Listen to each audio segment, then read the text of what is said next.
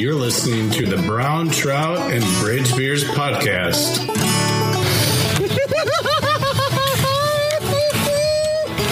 Oh, there it is. Decent.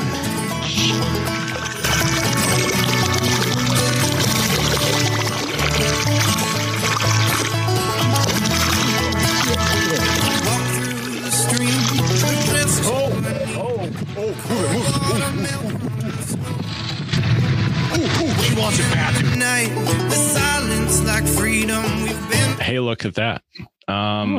Welcome to another episode of Brown Trout and Bridge Beers. Coming to you from Zoom Studios again because, well, it's still COVID season and we shouldn't be hanging out together eating chicken wings yet. Nope. We've got Mr. Ebers is joining us. Hello. From his basement and fresh new microphone. And then we have two guests with us this evening. Not just one, we've got two. Why don't you guys go ahead and introduce yourselves? Right. I guess I'll go first. I'm Hillary Panella. I'm currently the chair of Fly Fishing Women of Minnesota. And I've been involved with the organization for, this is my fifth year. And then I'll be serving on the board again next year. So it'll be 6 years. I've pretty much been fly fishing for about that same amount of time. Picked it up in Colorado. I had no idea we had trout in Minnesota. But then I figured out that we did. And I've just been really involved with the sport ever since. That's an exciting discovery to learn that you've got. I feel like I kind of went through the same thing. I'm like, oh, you grow up in like the northern Midwest. It's like, what do we have? We have pike and walleye. Walleye, yep. And muskie, bass. That's it. Exactly. But there's more. There's a lot more. Just a few more species than that we can always fish for. Mm-hmm. And then we have the person at the top left of my Zoom screen. I'm Kelly Kellogg. I have been fly fishing since early 2000s. I am also a member of the Minnesota Women Fly Fishing Group. Not super duper active, but I enjoy being part of the group and the conversations. I do cold water and warm water fishing. Love it. Muskies are kind of my favorite, and I look forward to that every year. So we're not too far away now. Right. I also was reading that you're a member of the League of Awesomeness. Is that a badge that you wear? It's kind of an old one. I kind of forgot like the story behind it, but you're creeping. I saw it. I was like, I've got to bring that up. That's pretty awesome. It was in the show notes that Grant emailed me today. He's like, we got to ask about the League of Awesomeness. I think it came from, we used to do fundraisers for the Friends of the Mississippi. We used to do the Mississippi River Challenge. Yep. And I think that was like our fundraising group name, the League of Awesomeness. Well, nice. I think you should spearhead that and get that going again, because I think the world needs more leagues of awesomeness, especially around the Twin Cities area right about now. Right on. Excellent. Well, thank you guys for joining us and chatting and enjoying hopefully some tasty beverages, whether it be tea, or beer, tea, beer, whiskey. Kelly, looks like you might have a margarita of some sort going on. I appreciate that. But why doesn't somebody kick off? Let us know, what is Fly Fishing Women of Minnesota? Yeah. So Fly Fishing Women of Minnesota, it actually has like a fairly long history as far as like the organization goes in Minnesota. And we're still working on like the history of the club and kind of on like understanding sort of its roots. But my understanding, like from some of the like past members who like incorporated the club, I think started it back in 1990, and it was originally Wading Women of Minnesota. And then it's just kind of grown from there. We obviously changed our name to Fly Fishing Women of Minnesota, and we are now 501c7 status. So we're like a nonprofit registered here in Minnesota. And I would say probably like over the past 3 years or so, I mean, our membership has probably tripled. That's awesome. Just keeps growing. Yeah. So. Yeah, I remember the Wading Women of Minnesota, because when I was younger, I helped my dad out a lot at all the expos and the shows with the DNR. And coincidentally, the booth right across from us was always the Wading Women of Minnesota. So, I'm real familiar with that organization. Mm-hmm. Yeah, and a lot of like the members of like Wading Women and now Fly Fishing Women of Minnesota too have just a really like strong history of being involved in like a lot of other community organizations. Like we have a lot of members who are involved with like Trout Unlimited and Casting for Recovery and like Healing Waters and everything like that. So I think there's it's pretty interesting to see like how it's grown over the years, and it's like always a fresh new, batch of women like who are joining. And obviously like we haven't had the expo for like last year and then now this year, but lots of new faces. And I think even like our demographic has grown a lot as well. So like age ranges now, I'm seeing like a lot more younger women getting involved too. So that's kind of nice to see. Yeah, that's good for any sport or organization, is to have the younger people coming in, because like the older people obviously are getting older and they get out of things. And so, yeah, it's good. It's good to keep the blood, coming in and the people fresh. So that's good to hear. Do you guys have any kind of like recruitment program or anything like mentorship programs that you do through the organization to help the younger crowd? Yeah. It's, obviously like challenging now with, like COVID and things like that, but we did have a pretty strong, like one-on-one streamside clinic in the spring. And so we would, usually leading up to that, we'd have a couple like, shorter like evening sessions to kind of go over like knots and casting and like what you should have on your bag to bring with you to the water and all that. And then we would do like a one-on-one mentoring session, on the water. And it was pretty much like a full day session. And so a lot of those, mentees kind of have gone on to like fish more self-sufficiently. And we've also done a couple beginners clinics and those ones it originally started where we had like mother-daughter or like adult-child pairs. So that essentially they would have like a fishing buddy kind of built in because they took a class together. So we did a couple of those beginners clinics, and now we're sort of focusing more on some of the just like clinics throughout the year. And are you like, is it species specific, like trout fishing mostly, or is it bass, muskie, panfish, whatever, just fly fishing, or is it strictly fishing in general? It's definitely focused around probably trout fishing, but we're trying to bring in more like opportunities for like other warm water species, just because like a lot of times the water that's like most accessible is like the one in your backyard, which is usually like a lake, and there's bass and panfish and all that stuff.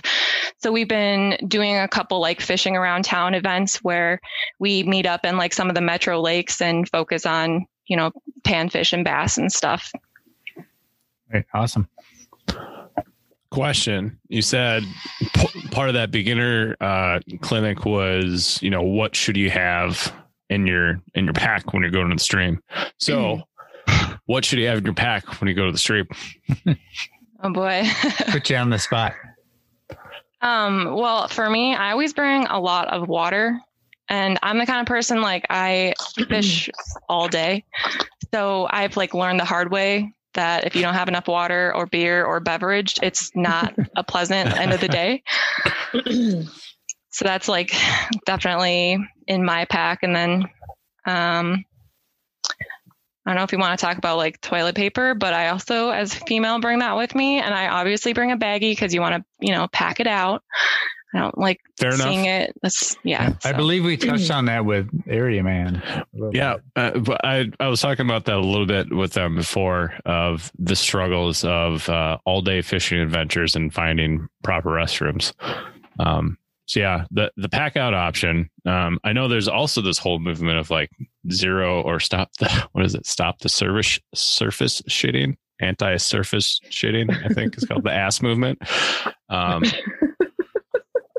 It's just a lot more people outdoors leaving things everywhere. So the pack out method is probably always preferred.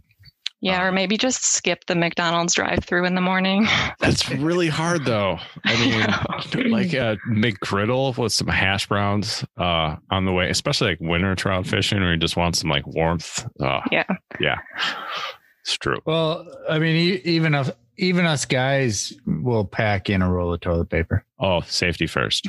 Yeah. Safety first. The river is not your bidet. No. Yeah, actually that the what's in your bag has been a good asset for me as well. Like just seeing what other people, like literally for this, they empty out their bag and you get to see what's in there, and the visual aspect of it is beneficial for sure. So minus beer and TP, what are the other two items that you would have to have in your bag? I like a hand towel, like those little camp towels for like rinsing your hands off and getting the slime off. Yeah, like the microfiber type. Mm-hmm. Those dry really well. Yeah. And I would say I always have like a forceps with me, like hook remover. Yeah, I like the forceps scissors combo. That's what I have too. It's not a bad plan. And especially like winter fishing, I've found just leave the trout in the bag, go after the hook with the forceps. Your hands are going to stay warmer and you're not going to mess the fish up too bad, pulling out of the water too far. So long forceps are always helpful. And I've seen some of those. I know Ted, a guy that we fish with, has them, and those tools that like slide down the line, and then you can pop the hook out that way. You don't even have to touch the fish, hands free. So those are always good options too. All right. So we touched on what you guys are. You get non-COVID season. You're doing some sort of recruitment program. Event wise, are there any? I looked on your calendar briefly. It looked like you guys do have some events coming up, whether virtual or socially distanced, coming up in the future. Yeah.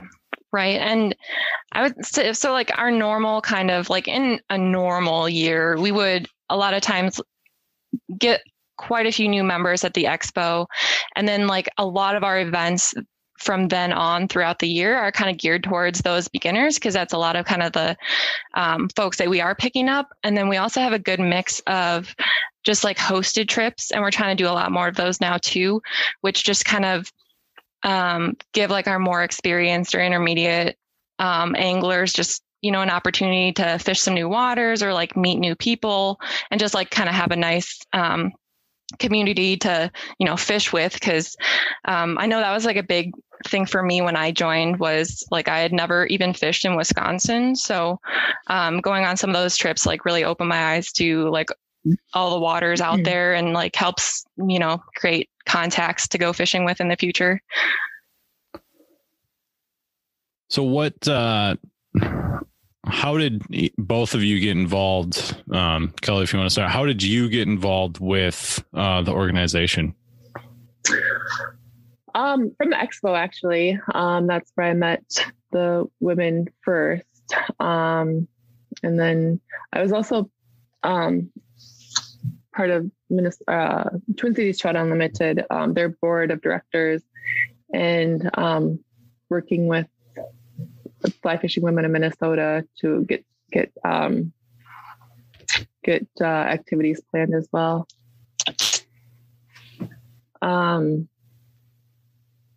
Yeah. And we all missed the expo. And question, did anybody say anything about the expo this year? Or they just they canceled it last fall. Was it last fall that they canceled it? Yeah. It's just a sad hayride. So that's 2 years now without the expo, right? Yep.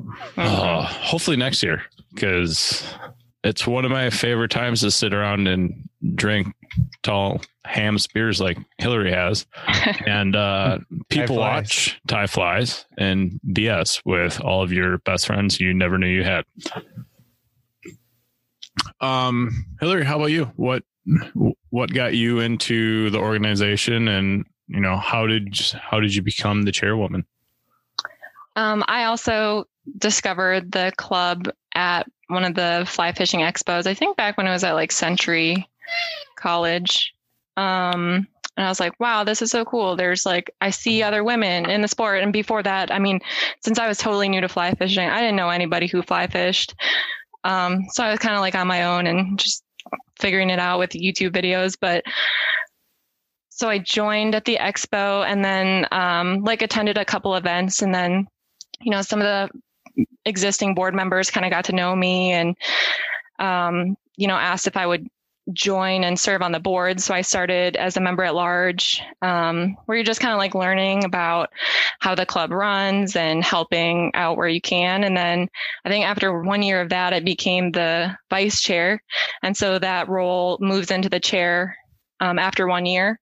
And so now I'm serving that a second time. So I've been vice chair, vice chair, chair.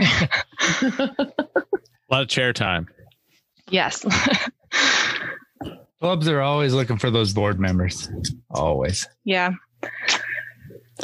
What would you say has been, being in that position, most rewarding part of it for you? I would say it's just seeing women who are new to the sport, get really into it, and then meet other women. And it's just a very supportive community that they're a part of now. And, I've also in this role, I get to sometimes mentor women on the water and take them out for those one-on-one stream side clinics. And then seeing them catch their first fish is just super awesome. It's hard to find other women to fish with. So I'm a nurse, so I go fishing a lot during the day. And basically what I end up doing is just talking to older retired men, because that's what's out there. That's who's out there. Mm-hmm. Yeah. During the week, that's all that can. Right. The old retired guys. It takes in a conversation, it takes them 20, 30 minutes for them to get over that I'm a woman fishing by herself. So that's part of half the conversation. Do you find that being an issue a lot? So you say you see a lot of older men out fishing. Is it more of an issue where they're surprised that a woman's out doing this by themselves with the older people? Or is I guess what I'm trying to say is there an age group that you find more surprised that a woman is out fishing by themselves? Is it the older people who are like, hey, what are you doing out here?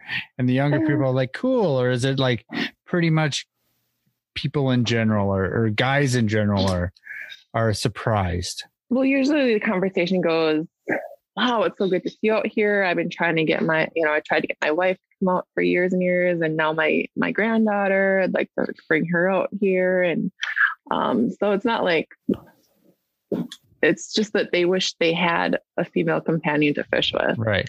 Because I feel like this is kind of a hot topic, the guys and gals fishing. But, what I've experienced in my life, I've never seen the negative side of and maybe we're getting into some stuff we don't want to get into with the podcast because it is kind of a heated topic, but Yeah. I personally have never seen like anybody's like, oh, girls shouldn't be out fishing, blah, blah, blah, blah. But I hear that it happens from time to time. I've never had an issue on the stream. In fly shops, it's been questionable. Yeah. Okay. Especially Yeah, when, I would agree with that. Especially, when girls were like tying feathers into their hair, like going into a fly shop was just like, it was terrible. Yeah. It was just like, I didn't even want to go because it's just like, they'd greet you like, you're looking for the feathers for your hair. It's like, no, I'm actually wanting to buy some flies. Right. Yeah. Cause I mean, I haven't experienced, but I have heard of it being a point of contention, if you will. And I just wanted to, kind of get the other side of the story. Yeah, because I know Orvis, it was Orvis, right? Did the big 50-50 on the fly movement, or that's the word I picked. Hashtag movement that they were doing. So yeah, I mean that was my same question too, and kind of what I wanted to ask is as far as like the culture that two of you see in the Midwest fishing, and Kelly, I'll pick on you a little bit. The muskie crowd is not a bunch of younger females. It's usually a bunch of old crotchety white men that are usually who don't like other guys fishing their spots either. Like right. Yeah. I've had conversations with old guys that aren't happy that I'm fishing where they're fishing. So right. I don't know if it's more difficult, from the women's side of the world, but yeah, I was curious. I guess like when you're actually out fishing, I mean, you're usually not really close to anyone on a river. Lake fishing is a lot different. When you're muskie fishing on a lake, it's like people have their spots and they want them and they don't care who you are. Like you said, they own that spot because they've been fishing there for the last 50 years or whatever. Right. Yeah, I have never really had any gender issues with muskie fishing. Like people that really enjoy it seem to want to teach and see someone else be successful. So that's encouraging, for sure. It's not like you don't get low hold no matter who you are. It's very true. Especially, yeah. Jake White, the famous low holer. But he leaves beer for you on his truck because he feels bad. He does leave beer. They might be warm, but he does leave you beer on the truck. So that's a plus. Well, speaking on the muskie topic a little bit, Kelly, how'd you get into muskie on the fly? It seems to be growing popularity over the last couple of years, but when you and I talked pre-COVID, it's not like you just picked it up. It's something I feel like you've been doing for a handful of years. Yeah. So we lived on Mille Lacs for quite a few years, and there was an older gentleman who my husband met, who was a fishing guide, muskie guide up there, and he fished conventional tackle. And he had made a comment when he walked into where my husband worked, and he said, "I'm going to show everyone. I'm going to catch a muskie with a fly rod." And that got Michael's attention because he had been pursuing that. This is like early 2000s when there really wasn't a lot of flies bait available. And I mean, there's a couple of tires in Wisconsin that were making musky flies, but they were pretty, they're not what they look like now. So Jerry was the guy that Michael had met who wanted to catch a muskie on a fly. And so they started pursuing that. And that's kind of how I got into it too. So at the expo, I was seeking out people who were tying muskie flies. This is when it was back. Where was it? A long time ago, the Fly Expo. don't remember, but there was a few people that were tying the flies and we'd buy them. But so I've actually never caught a muskie on conventional, even though for many years I tried. I grew up on a muskie lake, still have not caught a muskie on that lake on the fly or conventional. But anyways, getting off topic here. That's what we're best at. Don't worry about it. Flies, Yeah.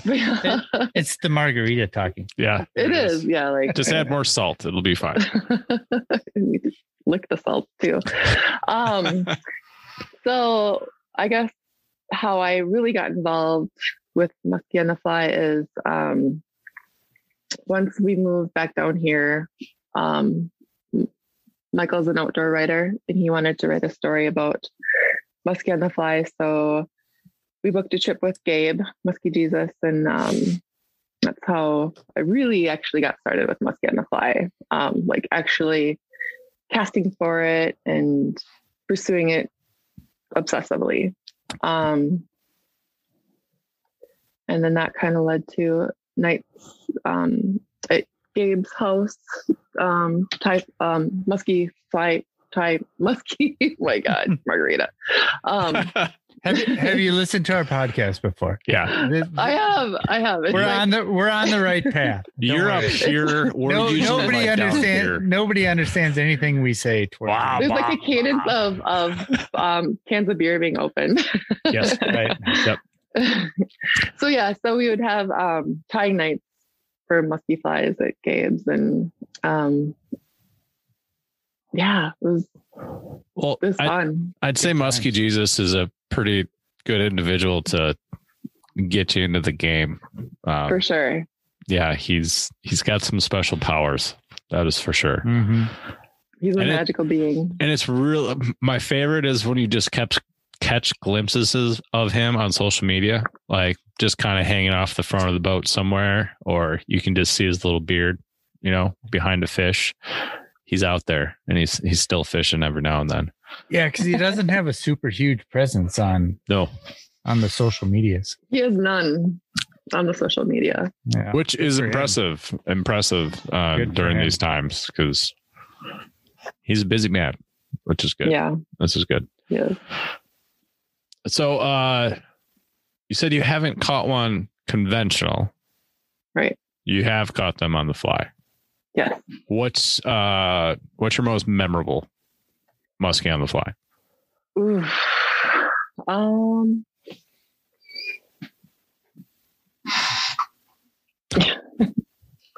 Sorry. Most memorable? Michael, what's my most memorable muskie on the fly? Is he bringing more margaritas? He's got a pitcher. Yeah. My first one. Yeah, probably my first one. Gosh, that, like you wanna trout set so bad. Don't trout set, strip set. Yeah, probably my first one is probably the most memorable, which actually was in the Minnesota Conservation Volunteer. It was actually for the article, so that worked out really well that I happened to catch a muskie for the article that we were working on. Timing. Yeah, it was really good timing. Involved really wet waders. I think I was so excited when we were taking it to the bank for photos that I fell in and was like, I think I'd like watered my boots. And nice. Nice. It happens. It does happen. Do you remember what fly you had it on? I actually had the fly. I lost it. Yeah, it was a Muskie Jesus fly. There you go. The powers to Muskie Jesus. Hillary, have you decided to try and ruin your life and become a muskie nut? I've thought about it. She's got some big pike on her Instagram. I do really love pike. Oh. So I like, smelly snot rockets. I was going to say they're pretty stinky and slimy. They are. And I don't know if this is scientific fact or not, but I swear the smaller they are, the stinkier they are. And I think it's like a defense mechanism. I don't know. I think you're onto something. Yeah. I agree. Yeah. I wouldn't go too far. And really, it's the only fish that I've seen like ice fishing when I was going to school in Wisconsin. I'd let a mid-20s pike lay on the ice frozen for 6 hours. I'd bring it home. I'd put it on the cutting board, and that thing would start twitching as soon as the knife touches it. And there's just like 20 pounds of slime coming off of it, right? And I do love the taste of pike. Like if you're into pike, and if you don't mind harvesting a few fish here and there, and you can clean the white bones out, I think it's one of the best tasting freshwater fish that you can eat. I agree. Pickled, they're fantastic. We should pickle some pike, ones, Matt. We should. We have to the catch smaller ones you just throw in a blender and make pike cakes. Wait, huh? Yeah, it's great. Like fried pike cakes, like you do like walleye cakes or crab cakes or something like that. Yep. Yeah, you like the bones just dissolve when you fry them, and then you just add your spices, and it's amazing. So can I come to your house and do that? Because if I put that in our blender at my house, my wife's going to lose her mind. Absolutely. We've been doing it wrong, Grant. I think we've been trying too hard to get these bones out and stuff. That's true. Let's just blend it real fast. It's a very, very good idea. The magic bullet. Yes. You do your margarita first, though. Okay. Gotcha. See, that's where we went wrong the whole time. Make the drink first, then go with the other. Well, let's get back on the trout subject because we are brown trout. It's brown trout bridge beers. Hillary, question for you. Top 3 favorite flies. Top 3 favorite winter flies. Are we still in winter? Spring. I think we're getting into. Let's do spring. It's March. Yeah, it's March, and it can't be a BWO. So, 3 favorite flies for spring that isn't a BWO. And we're talking trout. Yes, trout. Well, I like the Rainbow Warrior. I fish that. That's a good one. A lot. And I would say a slump buster. Ooh, nice. I would say I fish streamers like 50% of the time. Yes. Streamers is always a good way to be like, yeah, they didn't. How many did you catch? None. But I was streamer fishing. That's streamer fishing. Exactly. Or like, I caught the tree again. Well, just give it a yank and we're fine. Yeah, that is the awesome part about streamer fishing. It's like, it's 12-pound floral. You can rip a lot of trees and branches down with that stuff. Yeah, for sure. And I mean, like the slump buster, I use it a lot for like trout, but I've caught like bass and steelhead on that thing. Oh yeah, they just all love it. Okay, last one. Probably. Well, I was like I still am a big believer in the pink squirrel, but like I would say the past couple years, I'm really into Frenchies. Yep. And I think they're a little, Do you do the whole Euro nymphing no indicator? I've tried it. I feel like I just don't have the patience, or maybe like I'm like tall, so my shadow I think like scares them. I can't like high stick it close enough. I don't know. I'm probably doing it wrong. No, it's not you. Because I watch the same videos and like people are like 3 feet from the fish that they're snagging. I'm like, no, that doesn't work here. Maybe in like Utah or Montana or something, where you've got runs that are 4 feet deep with, ripply water on top. But here the water is crystal clear and they see you before you even think about getting out of the truck. Yeah, It's very true. Very, very true. Kelly? I agree. It's not us, it's the fish. It is the fish. Kelly, how about you? Trouts. You got any favorite trout flies? Oof. Have you ever heard of the Fricks Fix?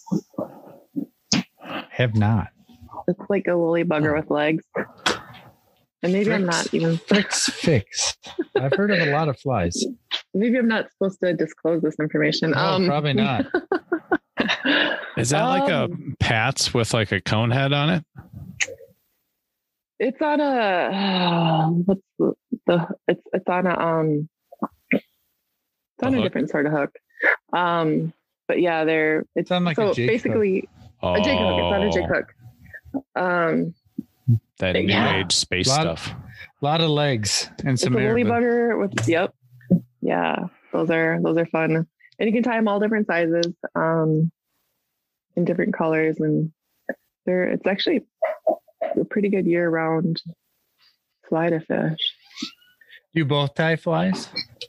I know, Hillary, you tie flies. We lost I do. Kelly.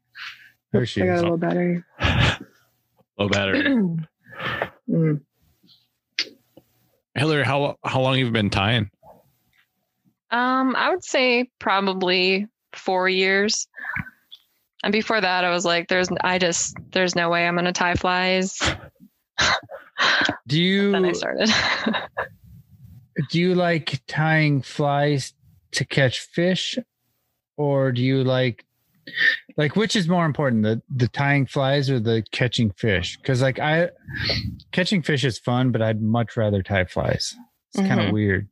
Yeah. And I feel like that's always like when I meet someone who starts out by like tying flies and they've never like fly fished, it just like blows my mind. But for me, I just like to fish.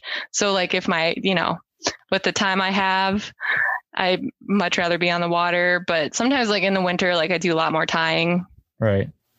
Yeah, because like some people are like, I'll tie a half dozen flies because I ran out to go fishing, whereas I'm like, I'll tie flies, so I can go fishing. I'd rather tie flies to go fishing rather than like I have to tie flies to go fishing, if that makes sense. I don't know. Mhm.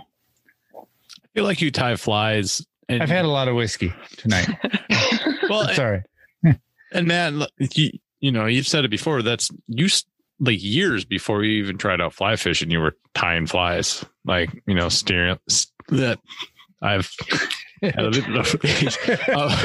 getting to And that it's point in the Monday. podcast. And it's Monday. It's going to be a good week, people. Stealing feathers and stuff out of pillows and throwing them on hooks and doing Yep. that kind of stuff. With that being said, with the I always botch the name and I apologize. So I always have to look at Fly Fishing Women of Minnesota. Do you guys also do like tying demos and expos or that type of training? Yeah. I think since there's like a couple really good like fly tying organizations in the Twin Cities, it hasn't like been a huge focus because a lot of like our members also do like Lapping Trout and St. Paul's fly tires and stuff like that. But like over the winter, we definitely do a couple like fly tying sessions, and I usually run it kind of like a demo and then like a social because not everyone ties, but they're kind of interested in what goes into it and things like that. Honestly, that's one of the big things I've missed. These past couple winters is I'd always go to the breweries and stuff for the open ties, and I might tie 3 flies, sometimes 1, but it's always fun to like look at what other people are doing, seeing what their tying materials they're using, just learning different techniques or just enjoying some good beer at a couple of the other breweries. But yeah, I'm pretty like amazed now because now I finally get to see what my flies look like when I'm like at home not drinking at the brewery. Okay, they're not half bad. So your lighting's always much better at home than it is at some of the For breweries sure, we tie yeah. at, so that's always a benefit. I used to always bring my materials to tying night and I never used them. So I just quit and just watched other people tie. Just go to drink the beer. Yeah. Yeah. Like, I'm not going to pretend anymore. I'm just going to stick straight to the beer drinking. It's actually a good way to do it. All right. Now, Kelly, that you don't have technical difficulties anymore, what other than your magical woolly bugger with legs, because I won't say the name again, do you like to trout fish with? Oof. To be honest, I'm an emergency tire. I don't. So your fly box is a Ziploc bag then? It's like usually the pad that it dries on in my pack. I usually end up stopping at the fly shop on my way there and asking what's working and what they're eating. I'm not very organized. I'm always okay. I'm always curious if fly shops play the game of what bait shops back home used to do, because back when people used to like to keep big fish, they always had like the freezer out front.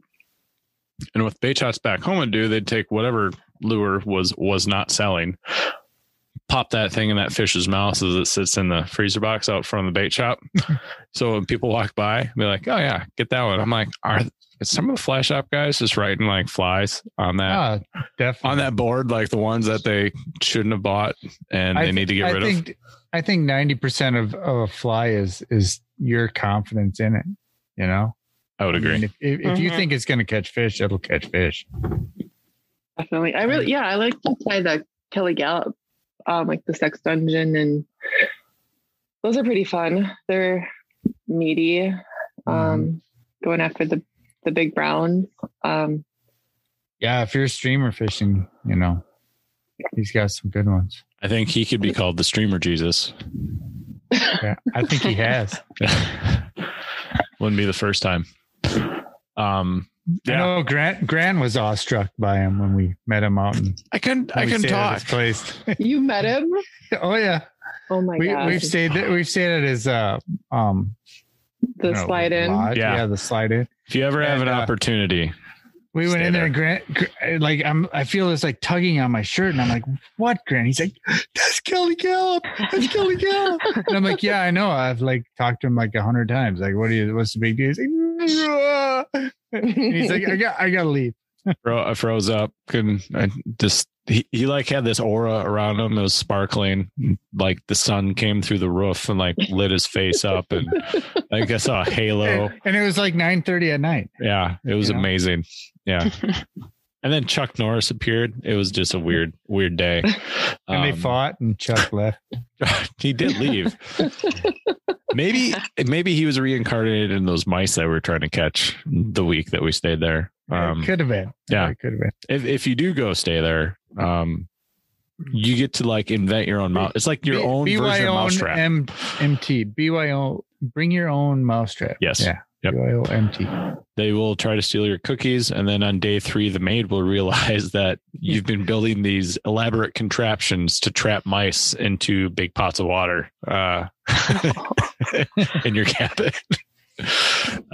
So it's always fun. So if you get a chance, stay there. The mice stay for free. So we'll slide in. It's a good place. All right. Was it good? I did ask about events earlier. Do you guys have any like specific events coming up? Yeah. So I have another fly tying event scheduled this month. And then I was going to kind of play April by ear, see. I don't know if people, hopefully it'll keep, being warm outside and people don't want to like sit and watch me on Zoom for more fly tying. But so we at least have one more coming up. And then tonight we had part 1. So it was a virtual casting clinic. And so then building off of that, we're having kind of like an in-person, like socially distanced fly casting instructional. And with that, so recently we affiliated with Fly Fishers International. So we're kind of, using some of their teaching materials, and we'll be demoing the like casts are required for the bronze like casting award. So that's just kind of like if folks are interested in like pursuing that, we'll go through that at the event here. I think it's in 2 weeks. And if not, it's just a nice way to kind of like standardize how we're teaching casting, and then hopefully like build up some mentors, within our organization as well, who can, also teach casting to others. That's pretty awesome. Because I know casting, I am terrible at. Everybody can use a little casting tip. Yeah, Grant, everyone can. You're I'm awesome. not really a bronze caster, but I cast into a lot of wood. Yeah. Yeah, I always say you can put me in the middle of a football field and like put one stick behind me, and I will somehow catch that one stick. Mm-hmm. Especially in the winter, like you've got a pretty good snowpack, and there's that one reed somewhere back here about 30 feet and 80 feet in either direction, clear, and you just every time. Yeah. Just when you're like you're probably going to cast like a 5-inch 60% trout of the time you catch it all the time. all the time. Isn't that 100%? The numbers add up, Kelly. Yeah. They do. There's charts and graphs and things. We don't do math. It's Me, my movie like quote. TI-83. It's in here somewhere. I found my old graphing calculator the other day. I kind of want to put batteries in it because I'm pretty sure there's like 90 levels of ripped off Mario on it. Because I wasn't studying for calculus and stats. I know that I didn't have the time for that in high school, so it was straight video games. Mm-hmm. All right. Next question for y'all. Favorite season to fish? Well, like what throughout the year, what do you look forward to the most? Going out and getting ready to fish for? Whether it be spring dry fly hatch or carp, chuck and meat for muskies. The October moon. Oh, right. Yep. There's also that really good moon in June too. But yeah, Moon. there's always those. So yeah, what do you look forward to all year? What haunts you at night? I'm really into like the September, October for the muskie, but that's just one addict's opinion. I think there's a few other people out in the Midwest that might agree with you on that one. Oh yeah, you're right. Yeah, it's hard to beat that when they're getting their feed bag on for the winter, where they're just ravenous. And Hillary, what do you look forward to? Well, I don't musky fish, but I do. I do enjoy the fall. I just think it's really pretty, and like in general, I enjoy the fall season. But I think one of my ultimate like favorite things to do is like in the spring, before all the like bankside vegetation grows up. I really like to explore. I mean, walk miles, try to find like new water that I've never been to. So that's, that little like window in the spring where you can go out and explore and not be like completely bushwhacking through everything. Yeah. Before like the burning nettles get like, waist high and parsnip that stuff's horrible. Yeah, those stinging nettles or burning nettles or whatever you want to call them. Shitbag plants. I'm a pretty easygoing individual, but after about 10 yards walking through that stuff, I become so angry and furious, and you're stuck. It's like you go forward, you're going to get hit more. You go back, you're going to go through the same stuff. It's and you can't walk through the stream, so you're stuck with it. That's why I don't fish on the Kinney anymore, because that's where I find most of it. Yeah.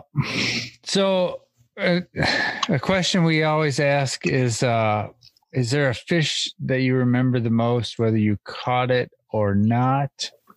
But one that just like out of all the fish you've caught kind of sticks out in your mind. Hillary, you go first. Gosh. Okay. Yes. Okay. So I think I kind of like mentioned this before, that I'm like mainly a self-taught angler and fly fisher. And so like when things come together and I actually like catch fish, which happens like more consistently now than it used to be like this, you know, big thing for me. But one of those times, I was actually out in Yellowstone and I had never fished there before. And I hadn't like done very much fishing out west at all. I just read a lot of books, and I just remember it being so packed with people that I had a really hard time, you know, like finding my own piece of water to fish. And so like this one morning I woke up super, super early, and then I was like kind of afraid to leave the campground because there's this like big buffalo like right outside my tent. And I'm like, well, maybe if I just like make a run for it to the car, like I'll be okay. I don't know. And maybe it's sleeping standing up and I just, you know, should be quiet. But I like got out there, I got on the water. I found like this little stretch, to myself.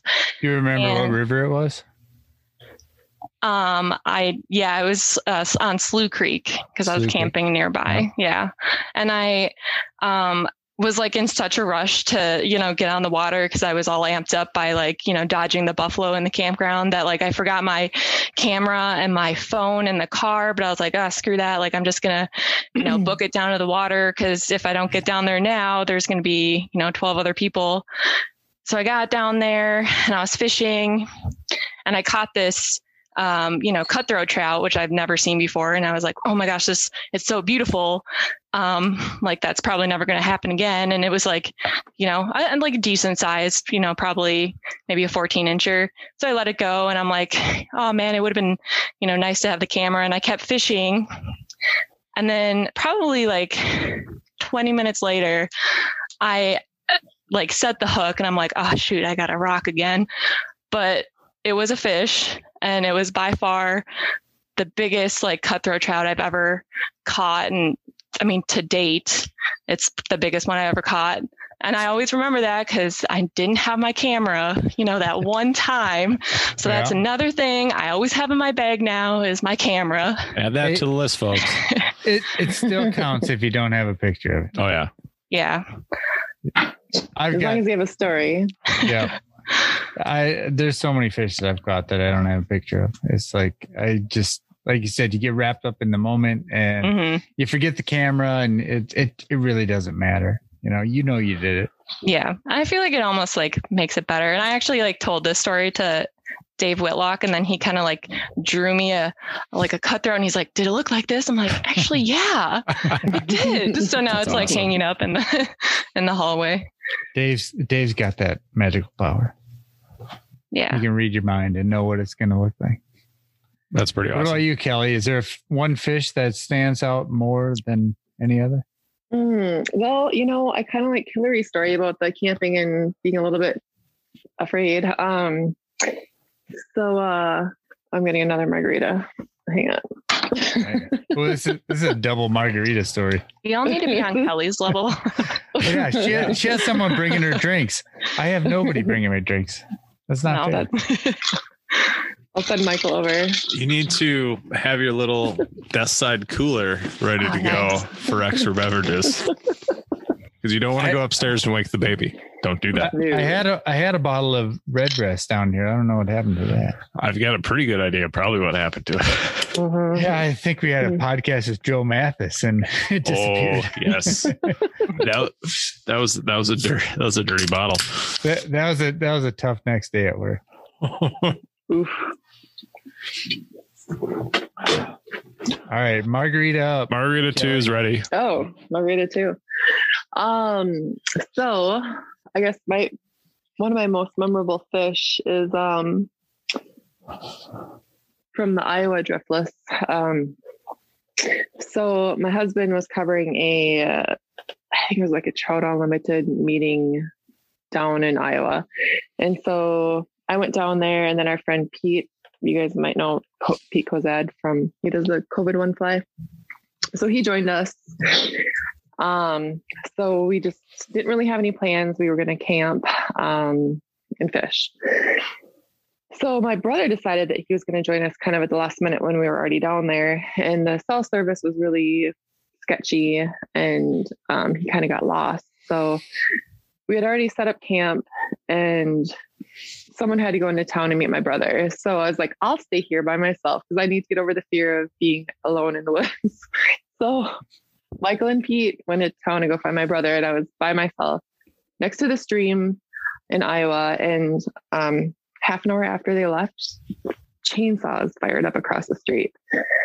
And I was just like, I lost my shit. I like we have a campfire and I go hide behind the bushes. I know. Did the banjo start too? I didn't hear banjos, but there was definitely chainsaws. So I was freaking out. And I just could not wait for them to get back. So finally they came back and the chainsaws were still blaring, and they went and asked them if they'd cut them some firewood. It was just people cutting firewood in the middle of the night for some strange reason. But anyways, so those bushes that I was hiding behind from the chainsaw people, that next morning I got up in my pajamas and I caught just a beautiful brown trout, like right where I was hiding. Nice. So That's pretty awesome. not an amazing fish, but it was just like It's the one you a lot leading up remember. to it. Yeah. Right. Banjos Yeah. and chainsaws. Oh God. I think that's what I'm going to title the podcast is Banjos, Chainsaws, and Margaritas. We just need a banjo. Yeah.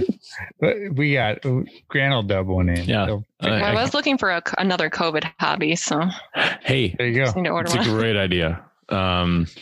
Get one of those little packable ones you can bring down, on the river. Yeah. We'll get Ryan to play us a banjo song. Yes. Yeah. Ryan from, used to be The Last Rebel. Now he's solo. Yeah. I think him and his fiance are doing I think they're called the Canoe Dealers. I think it's their new band name. Ooh, Yeah. Out in Livingston, which is pretty sweet. I need to know them. Yeah. Look them up. I think they have a couple singles out. But yeah, it's good stuff. Good folky Americana music. If you guys are into that, Canoe Dealers, Ryan Acker. I always say his last name wrong. Super fishy dude. Fun guy to hang out with. All right. We covered favorite fish. What was your biggest shit show day on the water? Because everybody's like, you always learn from those really horrible days I had on the water.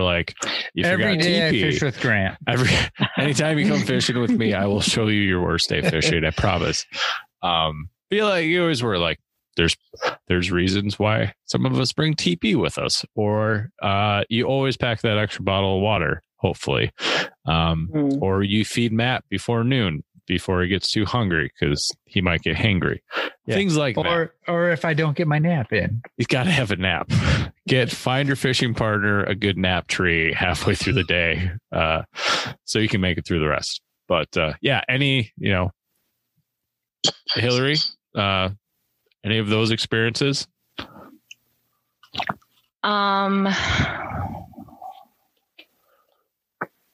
Yeah, I was trying to figure out because I've had a few shit show days, but and some of them are vegetation related, like those stinging nettles. Oh yeah, They're bad. Yeah, I hate them. but I think probably one of the, I don't know, maybe it was the worst. It was definitely freaked me out at the time, but then I ended up fine. So, we were at one of our club, stream side clinics. And then, in the morning we had our mentor pairs go out. And then after that, in the afternoon, it was kind of just fish on your own. And so, Bob Travis was one of our, streamside mentors. And then, I ended up going out fishing with him, and I was like, oh my God, I'm fishing with Bob Travis. That's a big deal. Yeah. I need awesome. to, not look like a total dork out here. Take notes. And yeah, how sometimes fish do the bait and switch and you think you have them and then you end up catching the tree behind you. So it was one of those situations. And I was like, maybe I can get this fly out before Bob sees me. So I'm like trying to wade in, and I was on the rush, and I'm trying to wade in, and it was like a part that was like deeper than, most of the river. So, but I was like, no, I'm going to get it. So I'm out there, and like, I'm trying not to let my fly rod like float downstream, and I'm trying to, not fall down. And I'm trying to at the same time get my fly, which like, it would have just been faster to, retie it. But, I got to the tree, and I like, pulled my little line so I could grab the branch, and then I grabbed the branch. I'm like, oh, okay, I found my fly. Like, I'm good to go. And I unhooked it from the tree, and then I let the branch go. Oh, no. And then I didn't realize, like, I am definitely not the first person like to have caught this tree. And I got like someone else's fly hooked way deep down in my hand. So then I had to like figure out how to wade my way back to shore and tell Mr. Bob Trevis that I had a hook in my hand. And like, he's such, a calm, like awesome guy. He's like, no problem, let's just, and then he showed me like what the proper technique was to remove it. And then I got to, I got an extra fly that day because I found it. Well, you see, we take your pocket knife and you cut off at the wrist. And so does Bob pull on 3, or does he like pull halfway between 1 and 3? He was definitely a halfway. Yeah. All right. Yeah. But my hand was like pretty numb at that point. So I just couldn't believe like how buried that hook was. I mean, I couldn't even see the bend of the hook anymore. So here's a question. Did you go and then catch a fish with that fly? I have, so not that day, because then I was like, I'm not sure what my luck is, this day. I'm just going to like get some new Glarus and go home. But I have used it, and I did catch fish on it. That's awesome. Nice. Good work. That is awesome. So I'm curious if you're up to date on your tetanus shot. Well, yeah, I now I know what my inoculation schedule was after that event. So Kelly, how about you? Most memorable shit show day on the river? This post day on the river, like after the after party. Yes, that counts. Whatever. Because like anytime I fish, it's a shit show, no matter what. Like I've had like wet socks all the time, even though I have perfectly fine waders. That's kind of scary. My waders don't leak, but my socks are all wet. I don't know why. Falling out of boats and things.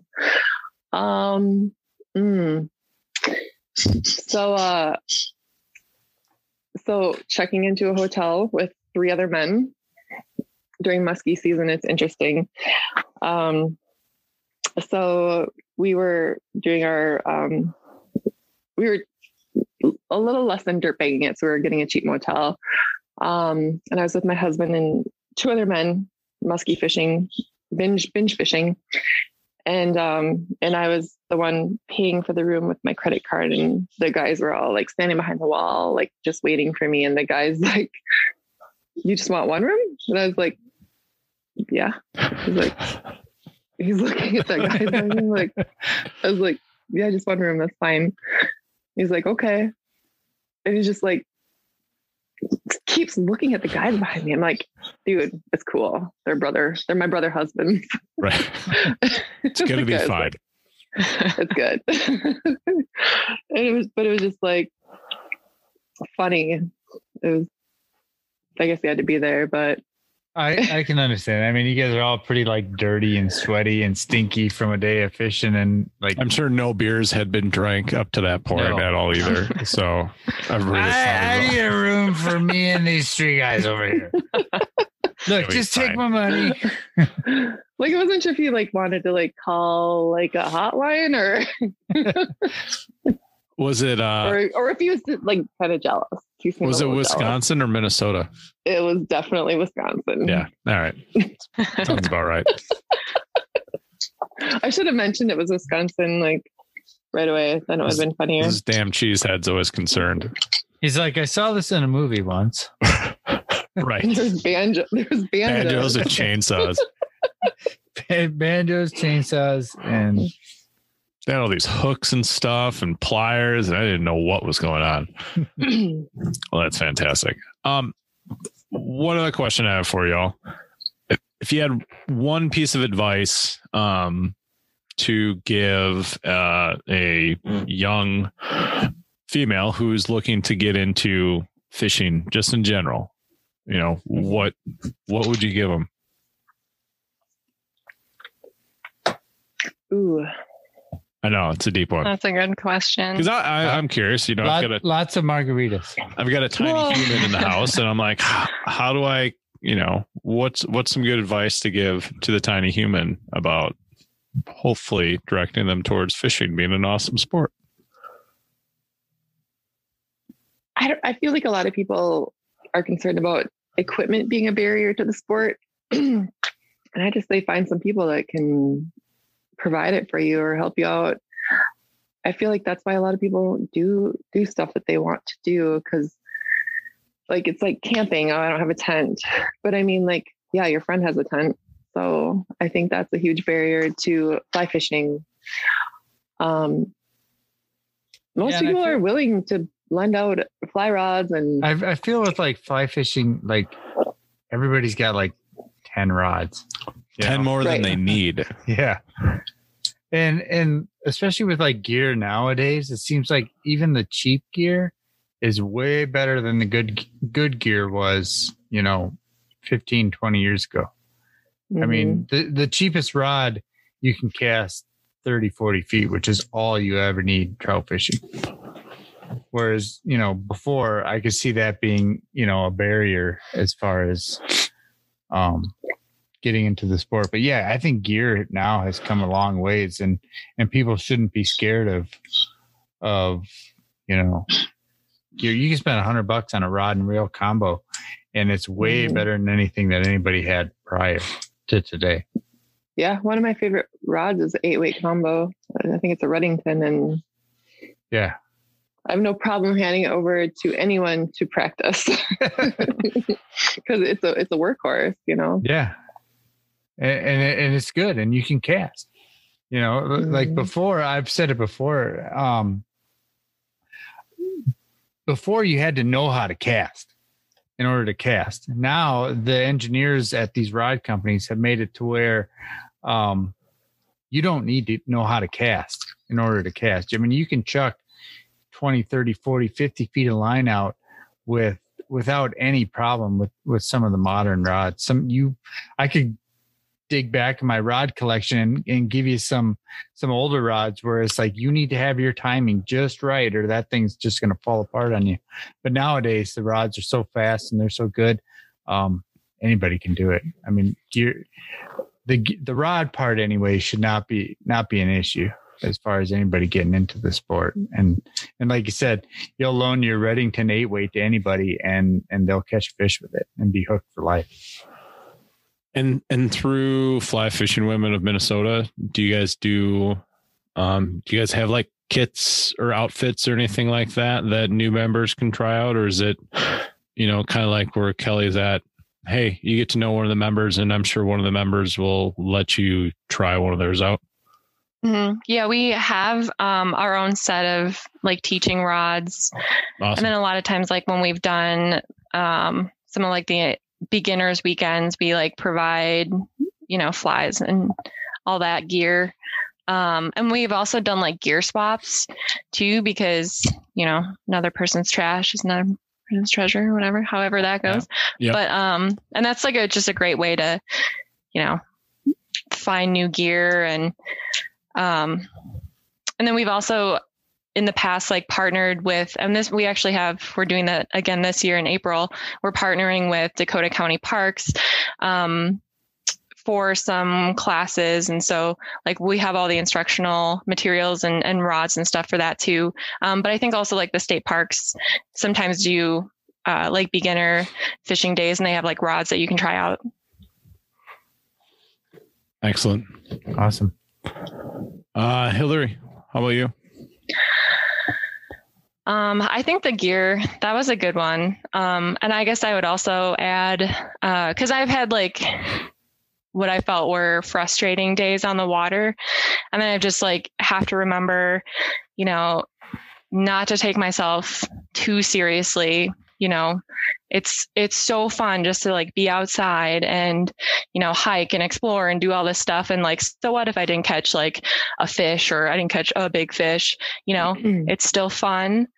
And I think also a lot of what I see with like beginners or people like new to the sport is just that it's so like overwhelming and intimidating to start with, because there's just like, you know, so much stuff coming at you. Like, what are these flies called? You know, what's a, you know, how do I tie, you know, my tippet to my leader, things like that. But I think if you like, fly fishing is as complicated as you want to make it. And so like when you're starting out, just kind of like focus on, you know, the basics and like really kind of, you know, master that and like go from there. I mean, that's kind of how I self-taught myself. Because otherwise it's so easy to get overwhelmed with like all this, you know, knowledge and, well, I'm nymphing, but should I be Euro nymphing? And what even is that? And this little piece of tippet is a different color. Nope. That falls in that line of like Tenkara fishing. Also stay away from that. We at Brown Trout and Bridge Beers do not support nor condone Tenkara fishing or Euro nymphing. Indicators aren't bad. No, so I know I keep bringing this up, but I bought this sweet little trout magnet kit for my wife. Oh, geez. And no, it's for you. Hey, I didn't bring it on the river last weekend. It comes with bobbers. Coordinated. Yeah. Did you though? I mean, really? I wanted to. I really did. Bobbers are sweet. Everybody should use a bobber. They're fun. You know what? I enjoy them. All right. So how do people find Fly Fishing Women of Minnesota? Yeah. So you can find us online, flyfishingwomenofmn.com. We're also on social media, Instagram and Facebook. So check us out there. Do you guys have like dues or memberships or kind of stuff? Yes. So our annual membership fee is $35. And that pretty much, you know, gets you access to all of the events and things like that. Sometimes like when we do hosted trips, there is like additional costs just to help like, you know, offset the cost of like the lodging and things like that. Right. But otherwise, yeah, you get full access. You have like a newsletter or something that you send out? Yeah, we do a lot of communications, and we have just like so much going on. We don't really do a formal newsletter, but we, you know, are very active like via email to all our members. And then also the same thing with Facebook. And if anybody has any questions, you know, about joining up, is it all right to reach out to maybe one of you guys on Instagram or Facebook and try and answer any questions? Yeah, absolutely. And how do they find you personally? I'm not super active on Facebook, but you can try to find me there. You might have to be like, I mean, you can do your Instagram or something. Yeah, Instagram's fine. Unless you're like a friend of someone's uncle. I don't know. But if somebody wanted to get a hold of you or see all the giant fish that you're catching. Yeah. I would. So, I do like check our club Instagram quite a bit. So you feel free to reach out there. Otherwise, my Instagram is MN_on_fly. And I'll put all these URLs and names and hashtags and things like that sort in the show notes too. And Kelly, how about you? Well, you know, I just do want to mention that, like using resources, there's no shame in that. Like using like when I tie flies, like if it's not a fly that I haven't tied recently, like I YouTube it, I pause it, like I will sit there for an hour and like learn how to tie it again. So using those resources, YouTube and like Hillary's got some amazing tutorials. there's no shame in that. Like the casting clinics, like personally, I'm like always a student. Like I will never claim to be good at fly fishing because it's hard. I don't think anybody can claim that. I mean, you're always learning. That's the good thing about the sport is. Yeah. Well, look at some of the people that you see. You can be good at you can be good at one thing, but not another. I mean, there's always something in fly fishing you can learn. You know? Yeah, and you can be really good at trout, but suck at muskie, or vice versa. Right. So I'm like, I don't know what fly to go fish next week. Like I'd have to like ask people. Like I just like, and I'm fine with that. Like I'm not. Don't be afraid to ask the questions. Right. Exactly. Like everyone is learning, continuing to learn, so, and I think that's like what women get nervous about. Like they think they should know, oh, it's spring, I should be fishing this. It's just ask questions and use your resources. So that's my 2 cents. So anyways, I am on Instagram at my name, Kelly_Kellogg. Don't really post too much. I'll try a little harder. I have too many hobbies. So right now you'll be seeing like maple syrup and my dog. Those are two pretty great things. Yeah. And your dog just had some stomach issues, ate something bad. What was that?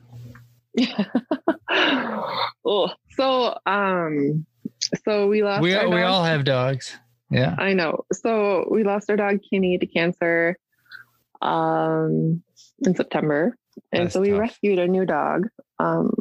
It looks like the old dog, so don't be confused. We can see your feet. His feet, her feet.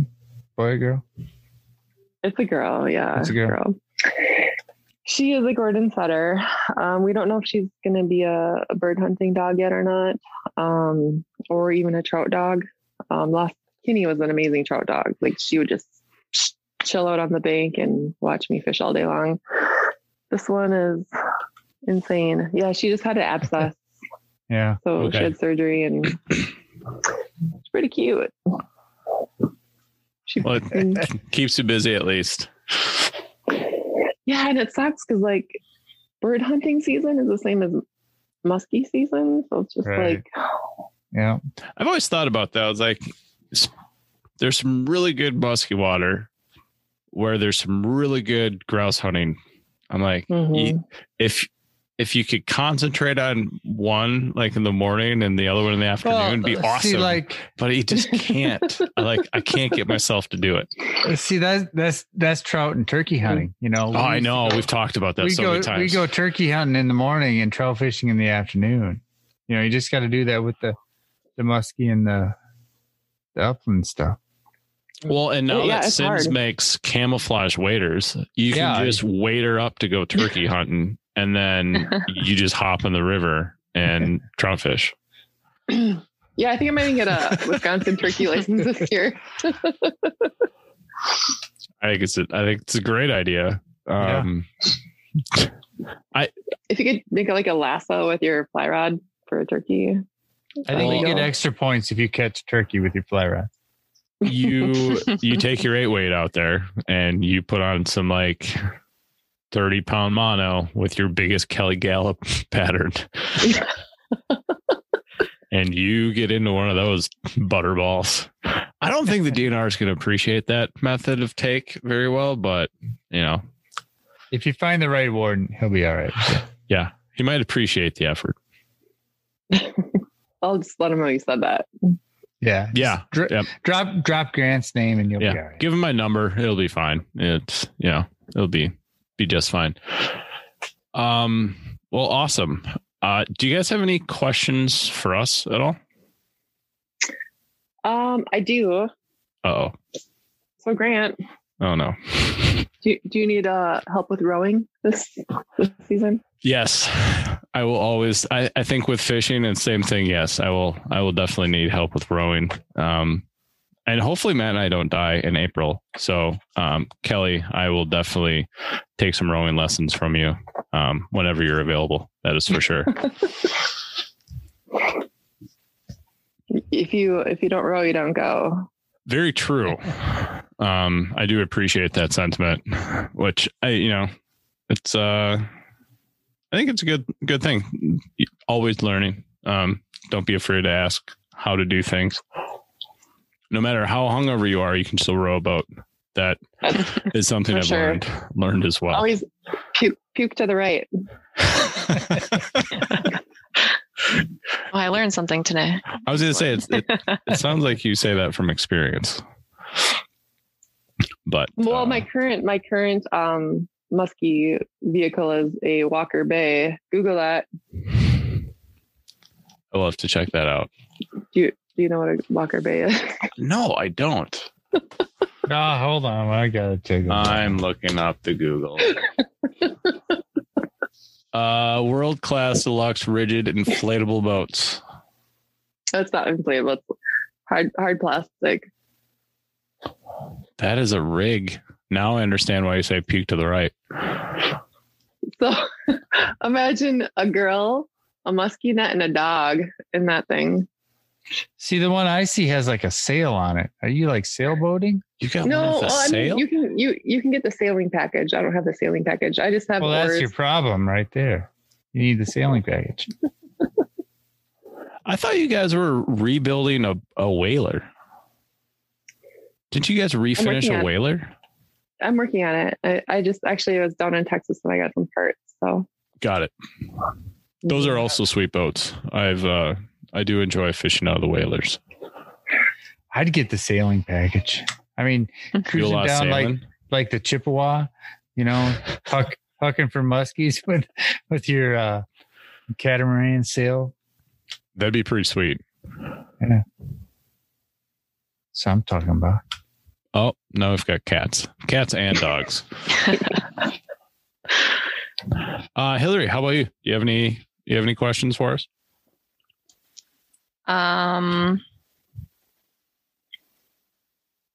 Gosh, I guess I feel like I know the answer, but hot dogs. If you had so for your day of fishing, you can only bring one beverage in your cooler. What would it be? Ooh. Kelly's on something. While I feel like a Pink Squirrel ice cream drink would be a fantastic beverage. Yes. It's not really going to sustain you all day. One beverage. I'm going to go with a big bottle of whiskey because that you can sip on all day. Now, Hamm's would be my second choice, but I'm going to have to go with a big bottle of whiskey. Yeah, I agree. If it's an all day, like I only get one bottle of something, it's going to be something hard and probably bourbonish. Mm-hmm. Kelly, I'm glad you brought up the Pink Squirrel stickers, and we still have some. Thank you both for getting in on this. We're actually sold out. We're done. No we more. Are? Awesome. We are. So awesome. Are we gonna pick a winner tonight? We are gonna pick a winner. I've been debating on how we're gonna do this. I was like, should we just have them both pick a number and then we divide that by 2? How do you have 2 people pick a single number? Ooh. I know. Now we're in the math stuff. How many were sold? We could just like add things. 42. So just have to pick numbers, low numbers. 42 total. What do we do? So we each pick a number and then we would divide it by 2. That seems fair to everybody, right? Between 1 and 42? Yeah. I could ask my bartender to pick a random number. Do it. Yep. Michael! Between 1 and 42. Meatloaf. Probably the most Pick a number qualified. between 1 and 42. 12. 12. Doesn't get more random than that. The huge fly fisherman, Mr. Ben Sittig out of Colorado, has won pink squirrels on the river and some pink squirrel flies from Mr. Matt Ebbers. So we'll reach out to Mr. Ben, let him know that he won. Since he is in Colorado, we'll discuss with him and see if he's going to try to arrange to come fishing with him, or we may have him pick a number, and then that secondary number would just get the fun afternoon on the river with some pink squirrels fishing. So we'll leave it up to him. But or if anybody wants to go fishing, just message us and let we'll us know. bring pink squirrels. Very true. So if you guys want to go fishing and drink pink squirrels sometime, let us know. I think Matt's got the recipe dialed in. I think we've got a few options for the blender at the truck level. So I think it's going to be a decent idea. Kelly, does your bartender know how to make pink squirrels? Probably. He's kind of a knowledgeable. He's kind of a pink squirrel big deal. himself. It's kind of a big deal. I don't know if can you hear the pots and pans? He's like doing something. Is he making pink squirrels? He's thinking about it. Doing something. Smells really good in here. Nice. Well, I'd like to thank you guys for spending your Monday evening with us and taking time out of your busy schedules. And as always, if you're listening, smash that like button, share your friends, push the things, and listen to the podcast. Yeah. Hopefully this time it'll be at normal speed and not double speed like it was the last time. I'll try not to mess it up this time around. But yeah, check out Fly Fishing Women of Minnesota. We'll have all of their stuff in the show notes. Thank you, Hillary. Thank you, Kelly. Thank you very much. Yeah, thanks, Matt. And, Thanks, Grant. Thank you. I'm going to hit stop recording now, and everybody have a good evening. You too.